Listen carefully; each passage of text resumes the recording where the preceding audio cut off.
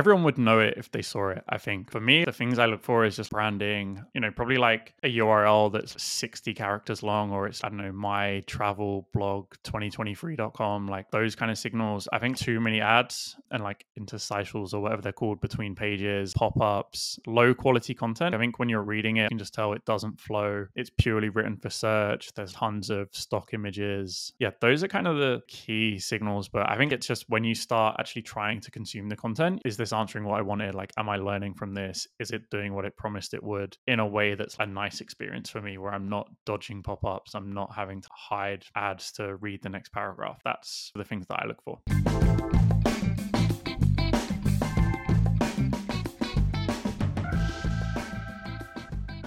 Hi, and welcome to the Optimized Podcast. My name is Nate Matherson, and I am your host. On this weekly podcast, we sit down with some of the smartest minds in content marketing and SEO. Our goal is to give you perspective and insights on what's moving the needle in organic search. Today, I'm thrilled to sit down with Ash Reed. Ash is the co-founder of 937, a growing portfolio of owned and operated media brands, including Interior Insider and IndoorPlants.com, and up until very recently, Living Cozy. In our episode today, I'm excited to learn more about Ash's experience building a portfolio of brands with a clear focus on content and SEO. And before 937, Ash led content at Buffer during an incredibly important time in that company. And I'd love to learn more about that too.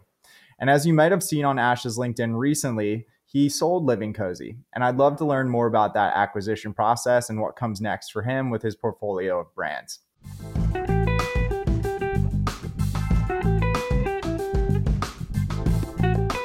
This episode of the Optimized Podcast is brought to you by Positional. At Positional, we're building tools for content marketing and SEO teams. We've got a great selection of tools for everything from content optimization to keyword research and technical SEO. And you can visit our website at positional.com.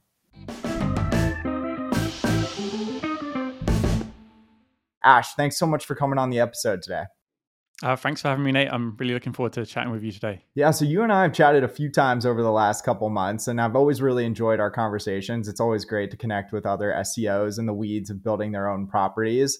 And the first question I always ask our guests is, how did you get into the world of content and SEO? And how did this become like your career path? Yeah, so I've always kind of had an interest in content on the web. Like my first job was actually like running comms and like product management for fantasy football games, and that kind of forced me to like start writing emails, learning a little bit about web copy. And yeah, from there kind of transitioned to social media, like went freelance. Actually kind of got turned down twice for my dream job at Adidas as social media manager for football. And that kind of pushed me to like go freelance and get more experience in the spaces they said I was lacking. And yeah, then from that freelance, it was just kind of like snowballed into, writing more online, getting paid for the first time to write online, realizing that's a job that I could do. And yeah, wrote for a bunch of different startups, and then that eventually led me to Buffer. I spent 6 years at Buffer, like scaling their content. So we hit like at the peak over 1.5 million page views a month on the blog, over 25,000 downloads a month on the podcast. Then left Buffer, spent 12 months as head of content at Wayflyer, which is an Irish tech unicorn focused on e-commerce funding and finance for e-commerce brands. Yeah, and then like for the past 3 years, so since like April 2020, I've been building Living Cozy and then the additional kind of brands in Indoor Plants and InteriorInsider.com, which both have yet to really take off. Like they're still very much in the siege stage as I was fully focused on building Living Cozy. But yeah, Living Cozy started out as a side project. Then November 2022 went full time. And yeah, as of like August 2023, that site's been acquired. Yeah, and for all of our listeners who haven't been to Living Cozy before, what is Living Cozy? What is that website and brand that you created over the last few years? Yeah, so like I founded it to be like the best place to discover, or a place to discover the internet's best home and furniture brands. So I moved house in late like 2019, and I'd done some work with like a few D2C brands in the home space. And I knew there were tons of really interesting brands out there, but the only way I was discovering them was when they would advertise to me on Instagram or Facebook. So I initially started Living Cozy as a directory, just where you could browse all of the home brands that had kind of launched recently. And then like it got a good reception in the first couple of weeks. Like a few people tweeted about it, had some good feedback. And I just decided to kind of lean on my experience in content and SEO to scale it. And yeah, at the peak, it hit like 350,000 monthly page views. What led you to the decision to ultimately sell it? Were you actively selling it, or did someone approach you and say, I want to buy it? Yeah, like we'd had a few people reach out over the years, or I'd had a few people reach out over the years about acquiring Living Cozy, but like it never quite felt right. Like also I feel like there's a lot of people that just kick the tires and reach out. But to be honest, for probably the past 18 months, it had been in the back of my mind, like, it's making good revenue. I could sell this on. And for me, like I just, wanted to take some chips off the table, to be honest. That was kind of the main motivation behind it. Like I think there's a lot of growth ahead for the site. It feels like it's still kind of in its infancy and there's tons of growth ahead for it. But for me personally, it was just like, I've spent 3 years on this. I'm proud of what I've done. I'm proud of how far it's come. And, I'd like a new challenge, but also, the chance to take a few chips off the table and kind of figure out what I want to do next was like really exciting. And something that I didn't really want to turn down. Yeah. How does a buyer value a website like Living Cozy, which was, if I'm not mistaken, like largely like an affiliate marketing site? Like you earned revenue by linking your readers over to products that they could buy. And so for that buyer of the site, how did they ultimately value the property, or like what was their methodology there into understanding what they could pay for it? Yeah, so I mean, like the real simple kind of breakdown is people tend to look at monthly profit that the sites make over the last, say, like 12 to 18 months, and then multiply that by a figure. It can be, like anything from like 15 to 40x, like monthly revenue, depending on how the revenue is trending, how traffic's trending, what the market's like.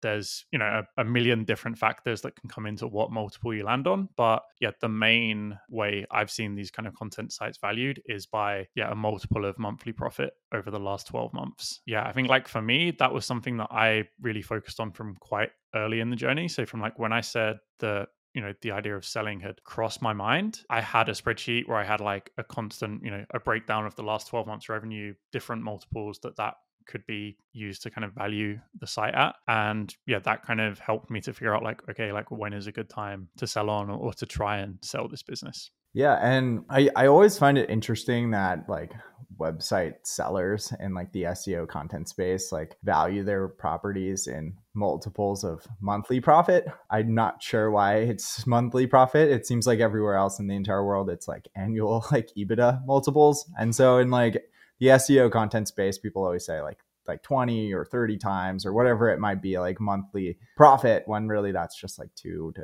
3x annual profit. I don't know. That's something that always confuses me. But I guess a question like I have is timing. Like how long did it ultimately take from like start to finish once you had like identified the buyer to ultimately closing that sale and getting paid for the property? Yeah, so I think like I was quite lucky in this, and that like it didn't drag out too long. It probably took like 5 months from listing the site for sale to actually like closing the deal. And I think within like 8-9 weeks of listing it, like we had LOIs from people, and yeah, like managed to get the deal closed fairly quick. But yeah, obviously like, a lot of ups and downs and things to figure out during that period. But yeah, from what I've heard, like it was quite a speedy process, which I think also kind of like speaks to the quality of Living Cozy. Like, I think when you're buying websites online or buying content sites, like it is at times looking for like a diamond in the rough. Like there's a lot of bad sites up for sale, but also, yeah, I think the fact that like buyers were keen to move quickly as well,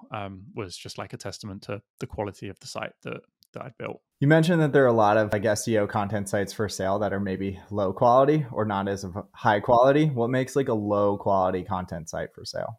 Everyone would know it if they saw it, I think. But for me, like the things I look for is just like bad branding, probably like a URL that's like 60 characters long, or it's like, I don't know, my travel blog 2023.com. Like those kind of signals. I think loads of too many ads and interstitials or whatever they're called between pages, like pop-ups, like low quality content. I think when you're reading it, you can just tell it doesn't flow. It's purely written for search. There's tons of stock images. Yeah, those are kind of the key signals. But I think it's just when you start actually trying to consume the content, you're just is this answering what I wanted? Am I learning from this? Is it doing what it promised it would in a way that's a nice experience for me, where I'm not dodging pop-ups, I'm not having to hide ads to read the next paragraph? That's the things that I look for. Yeah, it sounds like the quality of content was pretty important, and both driving traffic. You mentioned you grew it to 350,000 readers per month, and I know that you created quite a bit of content. How much content did you actually create on the site? How many pages existed? So there's probably about 400 pages in total, maybe even more. There's probably about 500 pages because there's 200 brands listed. So there's just a directory of brands, and each brand has its own profile page. I think we got up to about 50 product reviews, maybe 150, 200 blog posts. I should probably know the exact number, but yeah, between 400, 500 pieces of content, I would say. And as far as monetizing the site goes, was it difficult to find those affiliate partners or brands that were willing to pay you, or was it as easy as just signing up to be an affiliate partner on their site? Yeah, so it got easier over time. I think I actually started out using Skimlinks, and the way Skimlinks works is you install one line of code on your website, and then it turns every link into an affiliate link. So if the brand has an affiliate program on, say, Impact or Share a Sale or Pepper Jam, and they work with Skimlinks, and you link to that brand, Skimlinks will just turn it into an affiliate link for you. They take a percentage of the revenue generated from that link, but it's an easy way to essentially get into every affiliate program when you're just starting out, and you don't have a direct relationship with the brand, but it kind of helps to just get the ball rolling. And it was that really that kind of helped me to refine the strategy, because I saw within probably the first 8-9 weeks of the site, we'd made a couple of sales. The first one was £9.37, which is why the company's called 937. And the second one was actually for a sofa.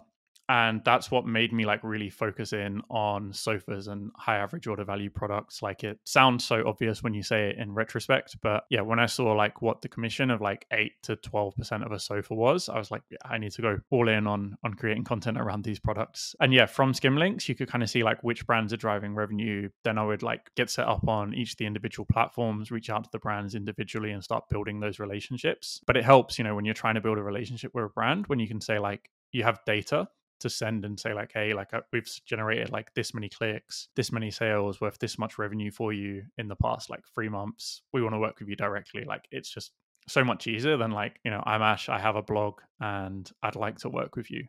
So yeah, I think those numbers and being armed with that data really helps to build solid relationships. Yeah, in my career, I found that going direct to the partner will yield typically 2 to 3 times in some cases the amount of commission or revenue or whatever the model is that's compensating you. Is that something you found by going direct to them, you were often able to negotiate better payouts or structures to those deals as well? Yeah, definitely. I think it's a competitive space. Everyone that runs an affiliate program, they're trying to generate the most revenue possible. And I think when you go to them directly, they're often keen to see okay, how can we do more together? How can you drive more revenue for us? And sometimes that means an extra couple of percent in revenue share or CPAs. Sometimes it means sending product for reviews. Sometimes it's direct paid placements and brand deals. But yeah, I think as soon as you have the relationship with the brand directly, then it really kind of opens up a ton of opportunity and different ways that you can work together to drive them more revenue, but also get more revenue for your own business. Did you get any free couches as part of this process? So the biggest downside of being in the UK was that I didn't get any free stuff, but I think we've probably shipped about 25 couches to writers across the US. There was one point in, I think it was 2021. So we got hit a little bit by the December 2020 core update and lost a little bit of traffic. And my reaction to that was well, I need to do a lot more first-hand reviews. It's something we'd done 1 or 2 of at the time. And yeah, it was kind of my mission to review as many sofas as possible. And I think at one point in early 2021, we had 10 to 15 sofas making their way around the US to different writers. filters for reviews. And yeah, like that formed a huge part of the strategy, was kind of getting those first-hand reviews, because once you've got those published, you can then like repurpose those across multiple pages. Like wherever you mention that brand or wherever you mention that product, you can include like an image that one of the writers has sent you. You can include a quote about like their experience with the product. And yeah, when it comes to like Google's kind of EAT, that's like incredibly valuable. So yeah, I think like there's a nice lesson in there about like, yeah, core updates, like it sucks to get hit, but sometimes it is for the right reasons, and it will make you, refigure your strategy and grow more in the long run. Well, in the future, once like your non-compete that I'm sure exists is up and you're reviewing sofas again, I will review one for free. So you can just mail one to me here in Charleston, South Carolina. And I know Zachary from our team is also probably game. So yeah, feel free to let us know about that in the future. And I do want to unpack a couple of things that you said. I often get asked about algorithm updates and what we should do and like how do we recover? And it's often like a difficult conversation for me because like I can throw like a lot of best practices at you, but it's not like a silver bullet. Like you're not going to get like 30% of your traffic back tomorrow. And so for all of my customers that ask me like what we should do after an algorithm update, like what is that process that you kind of go through in terms of, figuring out what happened and what we might be able to improve on going forward? Yeah, so I'd love to say that I have it all figured out. Honestly, like the first few days, if you get hit and it starts going down, I'm the worst for refreshing Google Analytics every hour on the hour, getting mad that the traffic's down week on week, trying to figure out like, how bad it could potentially be. And, yeah, there's like a few days of that where it's just like, oh, I wish this hadn't happened. Like, what's going on? What am I doing wrong? And then I think it's really just like, there's nothing, in my opinion, like, I don't think there's anything you can do in the moment, like while the update's rolling out. Like, you can't really change anything. Like, maybe other people have seen this, but like I've always seen that like if the first 2 or 3 days of an update are really good or really bad, that's kind of where you're going to end up at the end of the update. So yeah, I tend to just kind of spend like a couple of weeks just like seeing how it plays out. And then it's just really, thinking like, okay, what has gone wrong? Have we cut any corners? Is there anything that like we could do to improve? Like, could we get better images? Could we do better internal linking to certain pages? Are some posts a bit old? Are there some topics that we're missing in clusters that we can that we can use to like boost our overall like expertise on a subject? Those are kind of all the things that I go through. And like, also, I think sometimes Google just like gets it wrong. Like Google just says certain things about how they want the algorithm to work, and then they prioritize, other things. Like, Living Cozy got hit early this year in like 2023. And I think like actually the August 2023 update just reversed most of the stuff that went on there. And like with that update, I was, scratching my head for ages. I was like, Google says it wants first-hand reviews. It wants like real images. It wants like real perspective and experience with products. I've done all of those things. And then all of a sudden insider.com has jumped above me just because they've picked out 8 sofas and randomly put them in a list. Like that's annoying. But, from my perspective, I'm like, yeah, I can refresh the content. I can like make it a little bit better, but like I can't reverse that decision. Like you just kind of need to have faith that like, yeah, if Google is serious about what it says it is, like it's going to reverse that eventually. I know it's a lot easier to say that, with hindsight, and it's a lot easier to kind of say it outside of the moment, because in the moment it feels like everything's crumbling down. Yeah, and it's very uncomfortable to say to one of our customers, like, looks like you're doing a really good job. Just hold tight. Like, just, things will reverse. But it does happen, like you've said. And I've been on myself on like the positive and negatives of algorithm updates. Sometimes the stars align and there's like a really positive algorithm update right before like a very seasonal event in your business, which is just like incredible. And I've also found like I've seen algorithm updates to my specific categories, or at least big shifts in rankings tend to happen before like seasonal events. Did you see any sort of like big changes or spikes or drops in the traffic around different like seasonal events or times of the year where someone might be buying a couch? Yeah, like seasonality was huge. Like obviously like anyone selling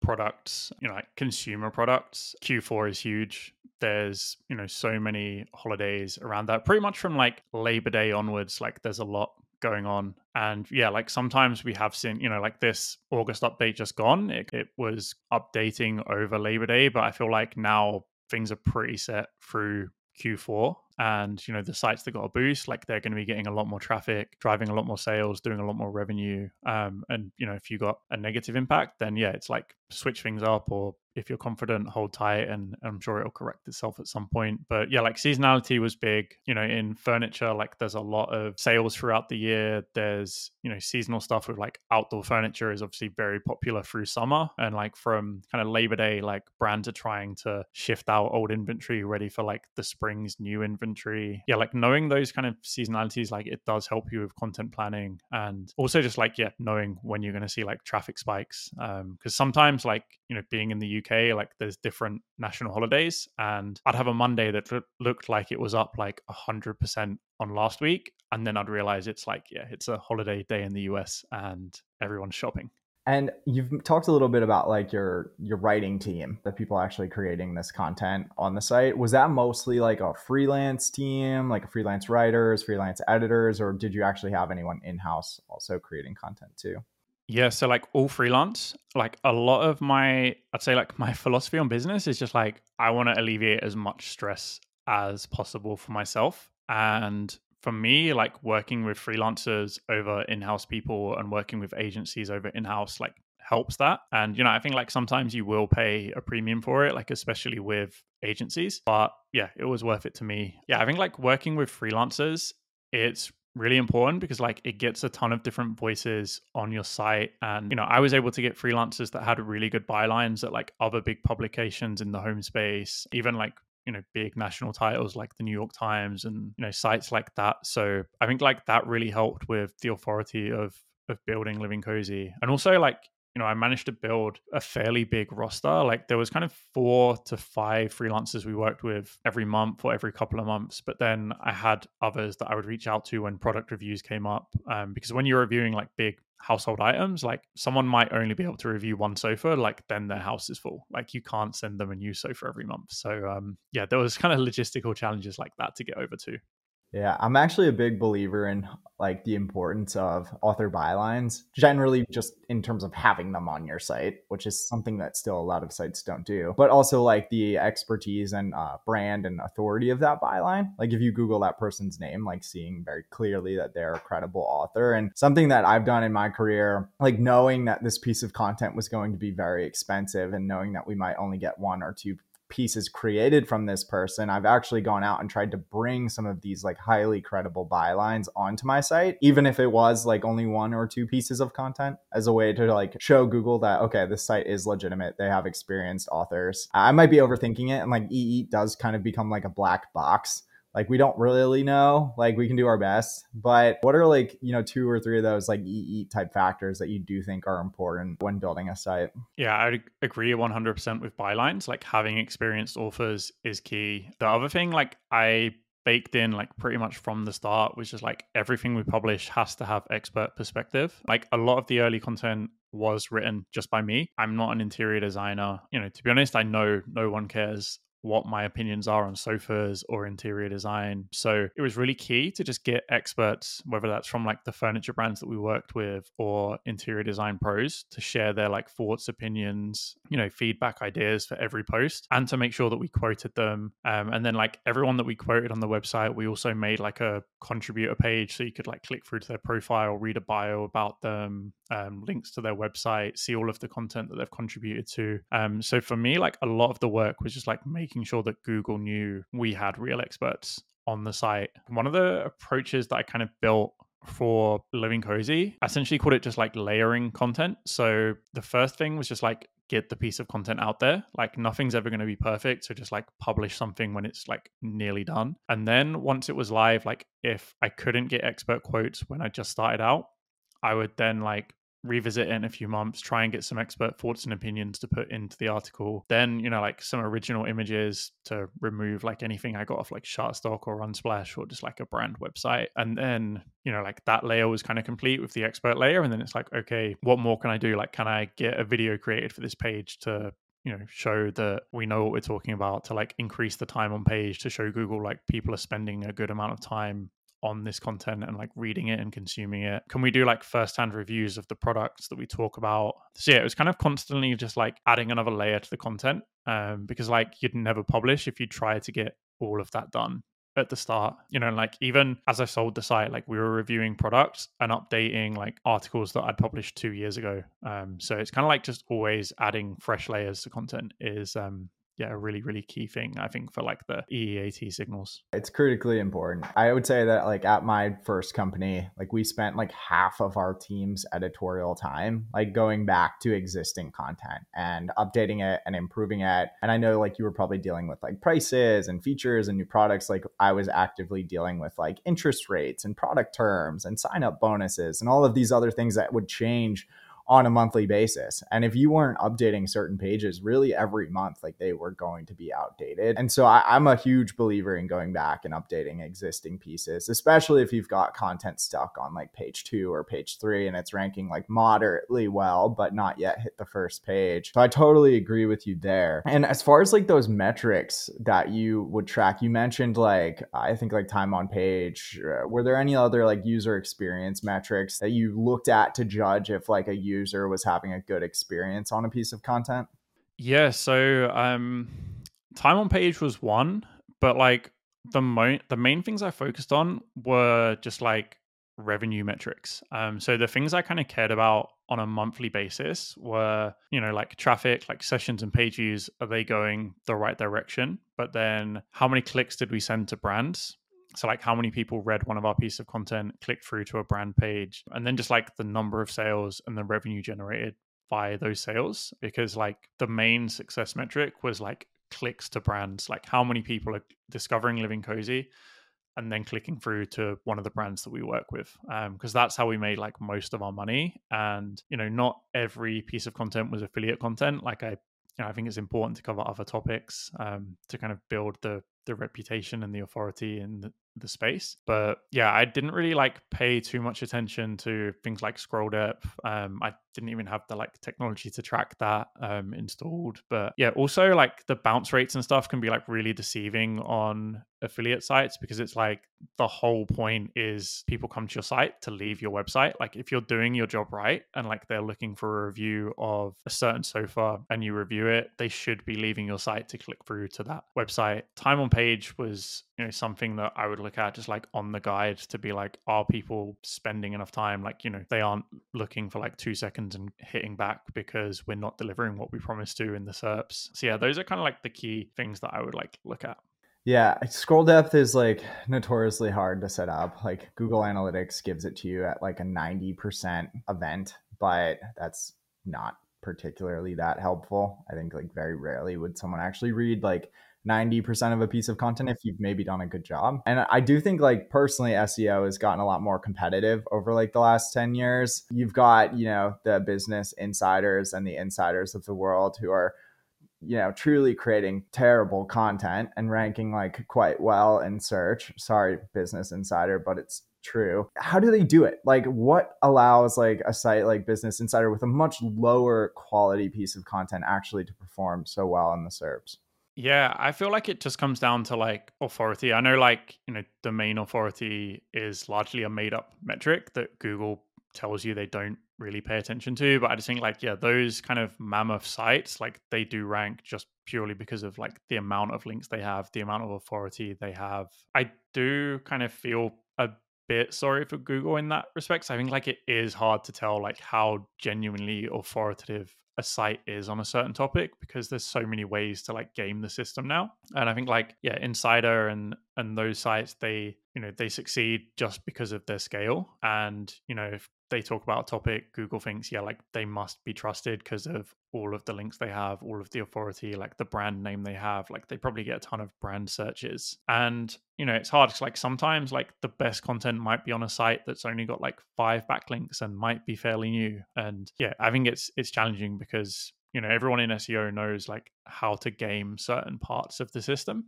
And there's a lot of like black hat stuff people won't do, but I think there's a lot of like gray hat stuff that people do and will continue to do, because I think Google will often say certain things are against their rules, certain things are outlawed, but then they won't punish it.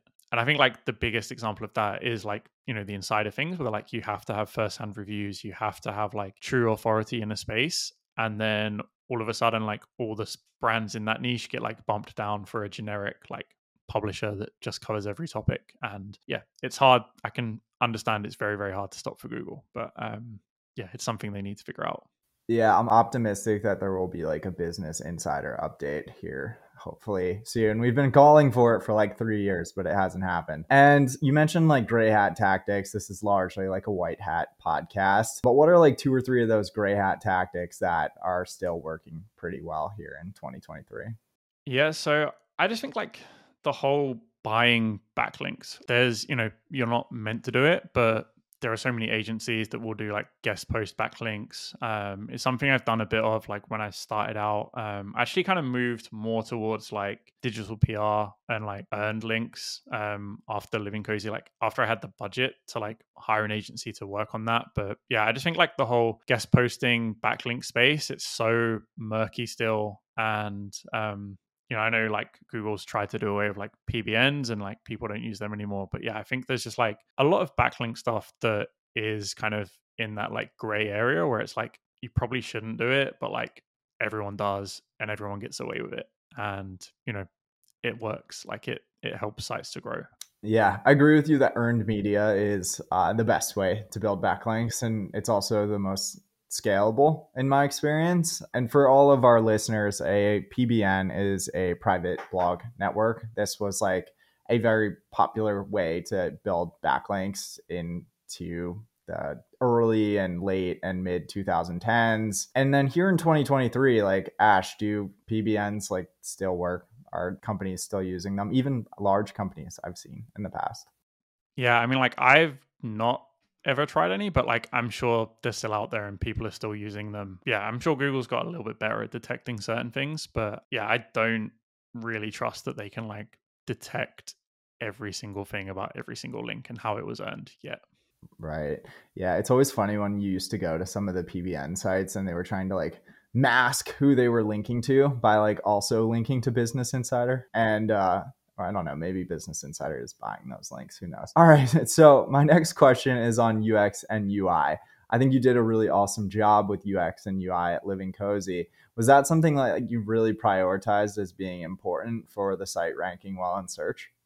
Yeah, so it's like really important to me. Like I like nice design anyway. And I just think that like if you're trying to get people to read your content and buy products, whether it's like your own products or affiliate deals, like whatever it is, you need to have a good experience, right? Like I kind of think about it like if I was walking into a furniture store to buy a sofa, I wouldn't want loads of people jumping out at me as I'm walking through, trying to distract me, trying to like tell me about different products, different brands. I just want to kind of go in, look around and see what I like. And I think like the web should be the same. Like in some respects, like display ads help pay the bills, so they're nice, but like I didn't have any display ads on affiliate content, and the pages that made money, it was a real focus for me to just like make it a nice experience to let people come in distraction free, scroll down the page, read the content. If they want to click through to like check out one of the brands that we talk about or one of the products we talk about, like they can do that.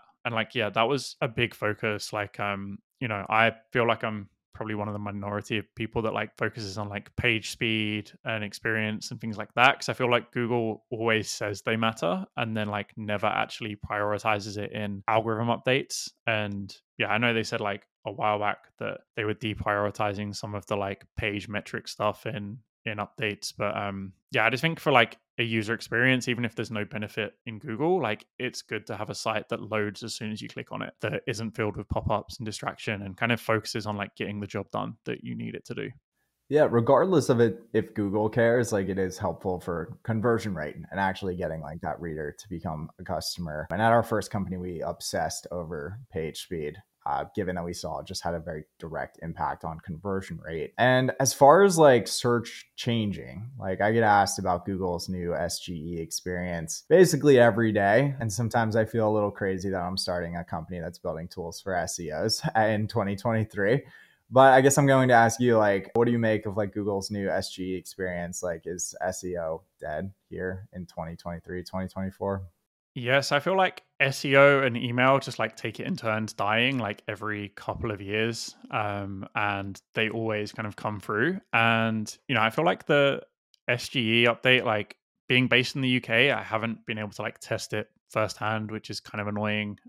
But from what I've seen and read, it feels like they are kind of moving in the right direction, in that like they're now adding links to results. They're kind of giving more credit and attribution to the people that create the content, because I think like at the end of the day, like Google needs creators to serve answers, and if they aren't sending traffic to sites, then like they're just going to get cut out of that cycle, and then like everyone loses in that situation. Like I think publishers lose because there aren't as many people coming to their site, but Google loses because it hasn't got good up-to-date references to create AI answers from. It makes sense for everyone to send people to websites. Like Google also still makes a ton of money from the display ads it serves. And, if they're not sending as many people to websites, like they're also cutting off some of their revenue. So I think they will always send people through to sites. I definitely don't think SEO is dying. I think it changes. Like I think the methods to get featured in maybe like the SGE answers will be different to what it takes to get like one of the top 5 organic spots in Google. But I also think like in an AI world, human content matters even more, especially in like certain niches like interior design, for example. Like if I'm Googling living room design inspiration or mid-century living room design, like SGE can generate an answer, but I want to see examples of that. I want to see what interior designers say about that. Like if I'm buying a product, if I'm looking for like the best running socks, like SGE can make some recommendations, but I'm going to click through and read what an actual person who's used that product talks about. And yeah, I just think like also, I've played around with like GPT and like Claude enough to know like you shouldn't trust what an AI generates 100% right now. So SEO is definitely going to change, but yeah, I don't think it's going to die. I have a couple follow-ups. So my initial follow-up is like a statement. It kind of comes back to everything that you were saying about like the work you did on the eat side of things, like bringing in actual expert quotes, like real interior designers who are well known. Like I think searchers want to hear from those people and those experiences, and they might crave like an answer or response that is more in depth than like an instant answer at the top of search. And so I'm kind of the perspective that it probably depends on the industry you're in. Like if you're building like a website that is a time zone site and they tell you what time it is in Los Angeles, like Google's already like displaced that. Whereas like if you're actually creating like in-depth content on a more technical or more in the weeds subject, like a user has to want to go and get more. They can't be served with a very quick answer. And my second statement is an observation. I actually was talking to a friend like recently. I don't want to call them like a private equity group, but they're essentially like an owner of large media brands. And they had built some really cool internal tooling to try to start optimizing for these SGE placements by trying to like reverse engineer what goes into an SGE placement. So I kind of have this prediction over the next 6 to 12 months, we're going to see more tools, maybe even one from us, that like helps teams try to dissect what is a good SGE placement and how we can fit our content into that. But then my next quick follow-up question is, have you seen like AI generated content work well at scale as like a content creation strategy? I've seen like screenshots of people saying that it works well, but yeah, like my opinion is right now, like AI content isn't good enough to publish, especially if like you want to rank and focus on like the EEAT stuff we've spoken about today. Where I think like AI content is really helpful now is just like getting past that blank page. Like I've used it where, I've put together a content brief and I've just uploaded it and kind of said like, make a first draft of this, or like what's missing from this article, what could I improve in this article. I think it's like really good for that, but I'm sure there are examples where people have scaled sites to huge traffic numbers using purely AI content, but I feel like they also eventually like Google catches up with them and like that drops back down to zero pretty quickly. AI content is still a while off being like good enough, but you can do certain things. Like I've played around with like Claude and GPT and like given them a prompt and an expert quote and just said like, turn this into a paragraph, like paraphrase the quote, like include elements of the quote in what you're writing. And like it has succeeded and been really helpful with that to like help me get past like a blank page. But yeah, I also kind of find the idea of a web where like everything is created by an AI and then ranked by algorithms and put in front of humans like thoroughly like sad and depressing. And yeah, I hope we don't reach that stage. Me neither.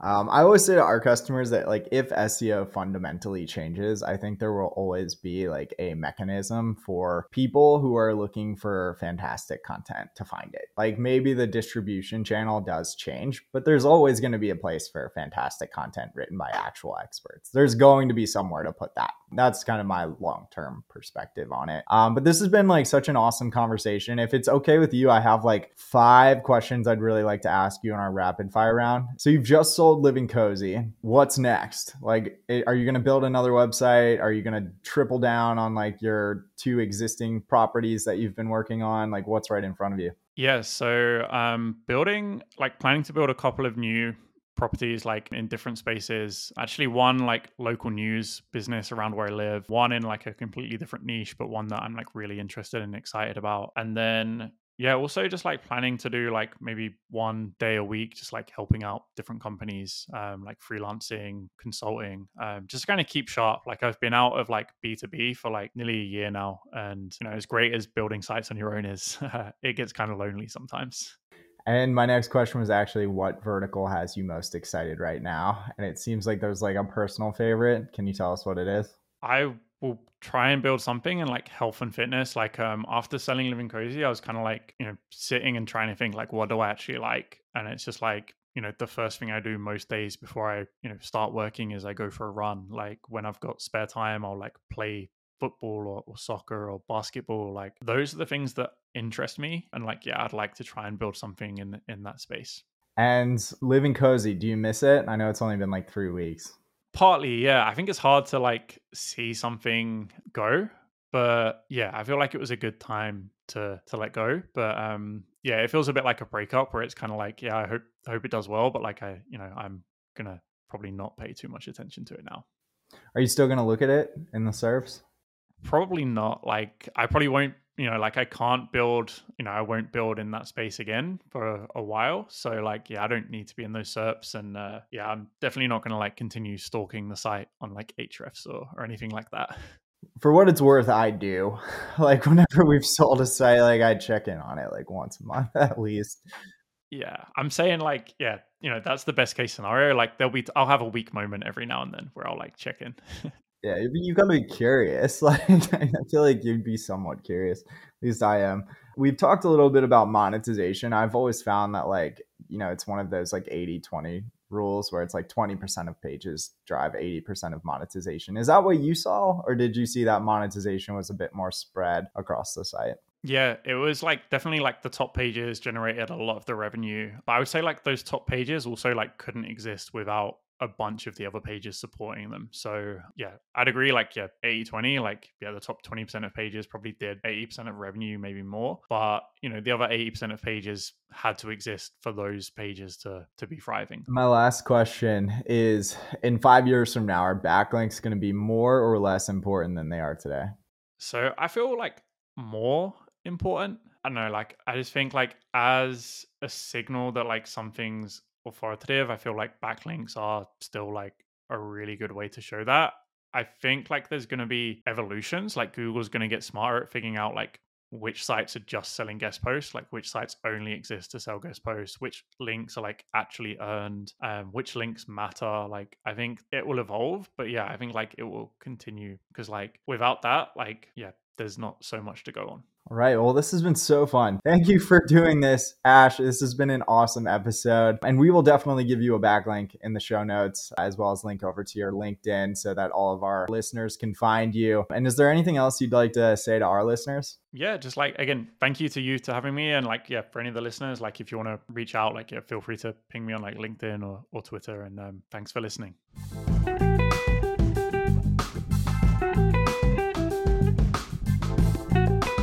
This episode of the Optimized Podcast is brought to you by a special sponsor. If you're anything like me, you've probably got a lot of content that's not very well optimized, and it can be a total pain in your butt to optimize it and ultimately get it to rank better in search. And that's what Positional does. Positional has an incredible tool set for everything from content optimization to technical SEO and planning your editorial calendar. And if you don't know by now, I'm one of the co-founders of Positional, and I'd love for you to check it out.